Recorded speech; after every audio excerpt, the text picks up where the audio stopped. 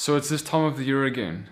And every single year, it's a seemingly increase of knowledge comes along, and more people come to this understanding and revelation that Christmas actually has a pagan root. Christmas is actually not in my Bible. Christmas, 25 December, is actually not where my Messiah, where Jesus was born.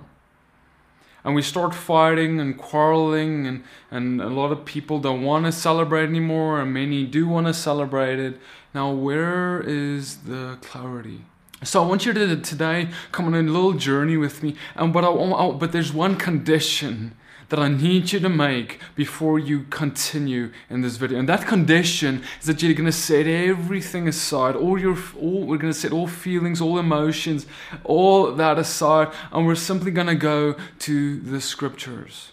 We're simply going to go to the very word of God and let God tell us what the truth is. Because man, brother, sister, I don't know about you, but me, I don't care anymore about anything else. I don't care about culture. I care about what my family, friends, brothers, sisters, anyone, when we talk about my Father. When we talk about Yeshua, I love Him so much that nothing else matters, and every other sacrifice is worth it as long as my King is pleased. And today, if that is your heart, please continue along with me. I want us to first open up in Deuteronomy 12 and have a little read about what the Father says. You shall surely destroy all the places where the nations whom you shall dispossess serve their gods, on the high mountains and on the hills and under every green tree. You shall tear down their altars and dash in pieces their pillars and burn their Asherim with fire. You shall chop down the carved images of their gods and destroy their name out of that place. You shall not worship the Lord your God in that way. You see, brothers and sisters, when that golden calf was made right after Moses received the commandments from Mount Sinai, Aaron came on the platform and he proclaimed to the people, "Let this be a festival unto Yahweh. Let this golden calf be a festival unto our God." You see, we've been taught that, that golden calf was the very thing they came to worship. Yet we fail to understand that golden calf was simply the thing that they brought out of Egypt, the very way of worship that they tried to use to worship God, the true God. They never worshipped the calf. They were smarter than that. They knew that there was another great God that just saved them out of Egypt. But what they tried to do, and this was the sin, as they tried to worship the Lord Yahweh, their God, in the way of the pagans.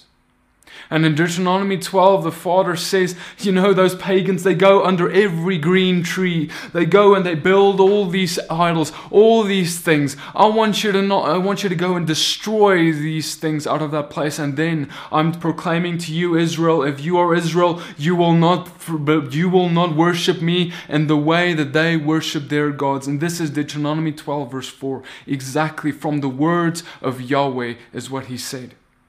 Oh, but Petey, how can you say such a thing? How, and I've heard this and I've said it myself a few years back. What does it matter? It's my heart that matters. My heart is pure before Father. My heart, He knows my heart. And so my worship is pure before Him. Leave me alone. Jeremiah 17 verse 9, he says, "The heart is deceitful above all things and desperately sick. Who can understand it?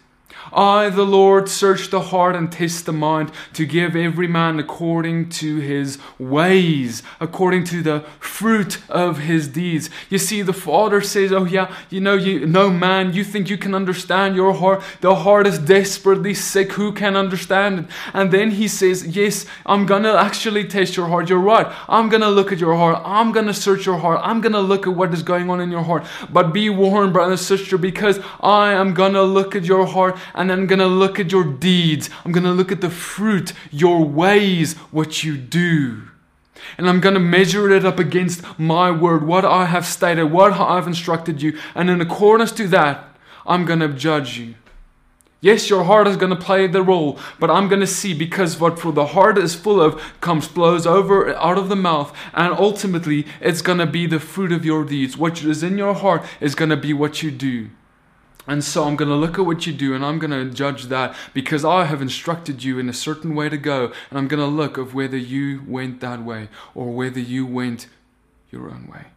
You see, brothers and sisters, it's not about what we feel about this thing anymore. It's not about it. It's about Yahweh. It's about Yeshua. It's about Jesus. It's about what He feels like. It's about what He said. It's not about what I feel. It's not about how I want to worship Him. It's about what He said, how He said we are to worship Him. And see, brothers and sisters, listen to me, listen to me, listen to me. There are many things that the Father said. His whole word is full of ways where He said, I want you to worship me in this way because I love you, and I want you to worship me in this way. And the Father set apart certain days of worship in His Word. He set apart certain festivals in His Word. But we as Christianity have forgotten it. We have tossed it aside and we've come up with something better. We think we've got something new, something that we're going to try and make use of to worship our God. While He has said, I've given you my festivals. I've given you 7 festivals, much of which have not even been fulfilled yet. Come and worship me in this way. You see, brothers and sisters, we can make up our own days and do all these things, but the Father has given us days and He's going to show up on those dates. I want you to imagine this. You know, you just entered a relationship with a boy or a girl, and you end up marrying them. And it's the most beautiful thing ordained by the Father. And you're in this godly relationship. And all is well. You know, but then suddenly this day comes along and you get so excited because it's your partner's birthday. And you run up to them and you got the gift, and you go and you give them the gift, and you're like, oh, I want to just celebrate you today. I want to celebrate your birth today. But your partner, he or she, they're shocked and they're like, why are you giving me this gift? It's not my birthday, don't you know? My birthday is only 6 months from now. And you're like, oh no, but I'm celebrating your birthday on the birthday of my ex-girlfriend or boyfriend. Why aren't you happy with that? You see, when we tell the story, it's kind of, oh, of course they're going to be upset if we try and celebrate their birthday on the birthday of our ex. But see, brother and sister, that is exactly what we have done with our God. This is exactly what we've done with Yeshua. And we've come before Him and we say, oh, we want to celebrate you, but it's on the birthday of a pagan God. And the very birthday of Yeshua, the very feast days that He has set apart for us, we have totally forgotten and been disconnected from.